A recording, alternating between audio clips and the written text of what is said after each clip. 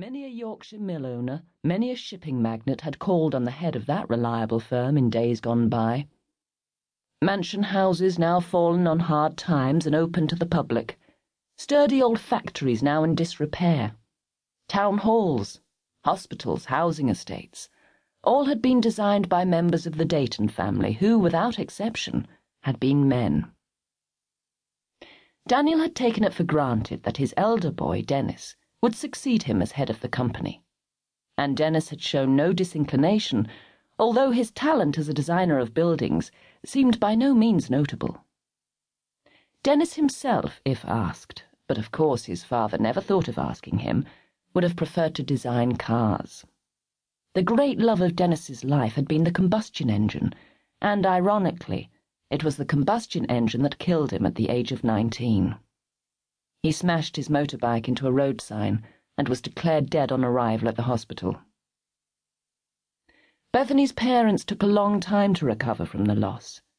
Her mother, Mary Dayton, still grieved for the bright, sweet-tempered boy who had been taken so young. Daniel came to terms with it sooner, partly because it became necessary to groom Robert to take the place of Dennis. But Robert was of a metal different from his brother. Not for him the easy submission to his father's wishes. "I don't want to take architecture," he said point blank when Daniel was discussing his future studies. "It's not for me." "Of course it is, don't be daft. You can't head up the firm if you don't have a degree." "I don't want a degree in architecture, Dad. I'm going to be a doctor." "A what?" His father couldn't believe his ears. "A doctor. You must have heard of them. They come when you've got a stomachache and give you pills for it." "A doctor? Why in heaven's name should you want to be a doctor? The eldest Dayton's son has always been an architect." "But I'm not the eldest son, am I? I'm the next best, the one who was usually allowed to have a career of his own while his brother took on the family fame. Well, the career I choose is medicine, and if you think I'm going to change now just to please you, you've another think coming." The row had rocked the family for weeks. Robert had proved stubborn as a rock, had taken his A-levels sufficiently well to get into medical school, and moved out. A legacy from a great-aunt financed his studies when Daniel refused his help. Daniel had disapproved loudly, and for a long time, but when after qualifying Robert announced his intention of going overseas with a charity organization, his father yielded to his mother's tearful pleas and forgave him. That's to say, he muttered a few words of congratulation and went to wave him off at Heathrow. Now there arose another family conflict.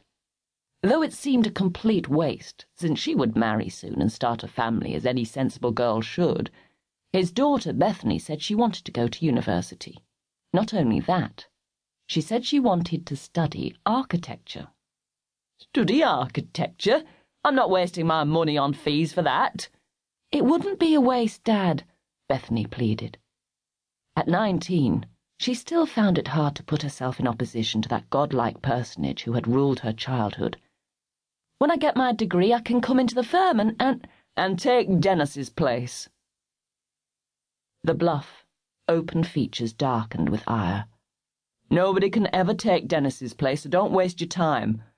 "I didn't mean that, Dad.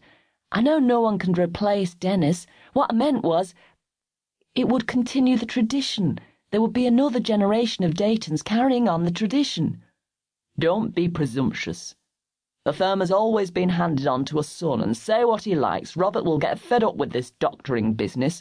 A few years in Africa plagued with mosquitoes and drinking swampy water will bring him to his senses.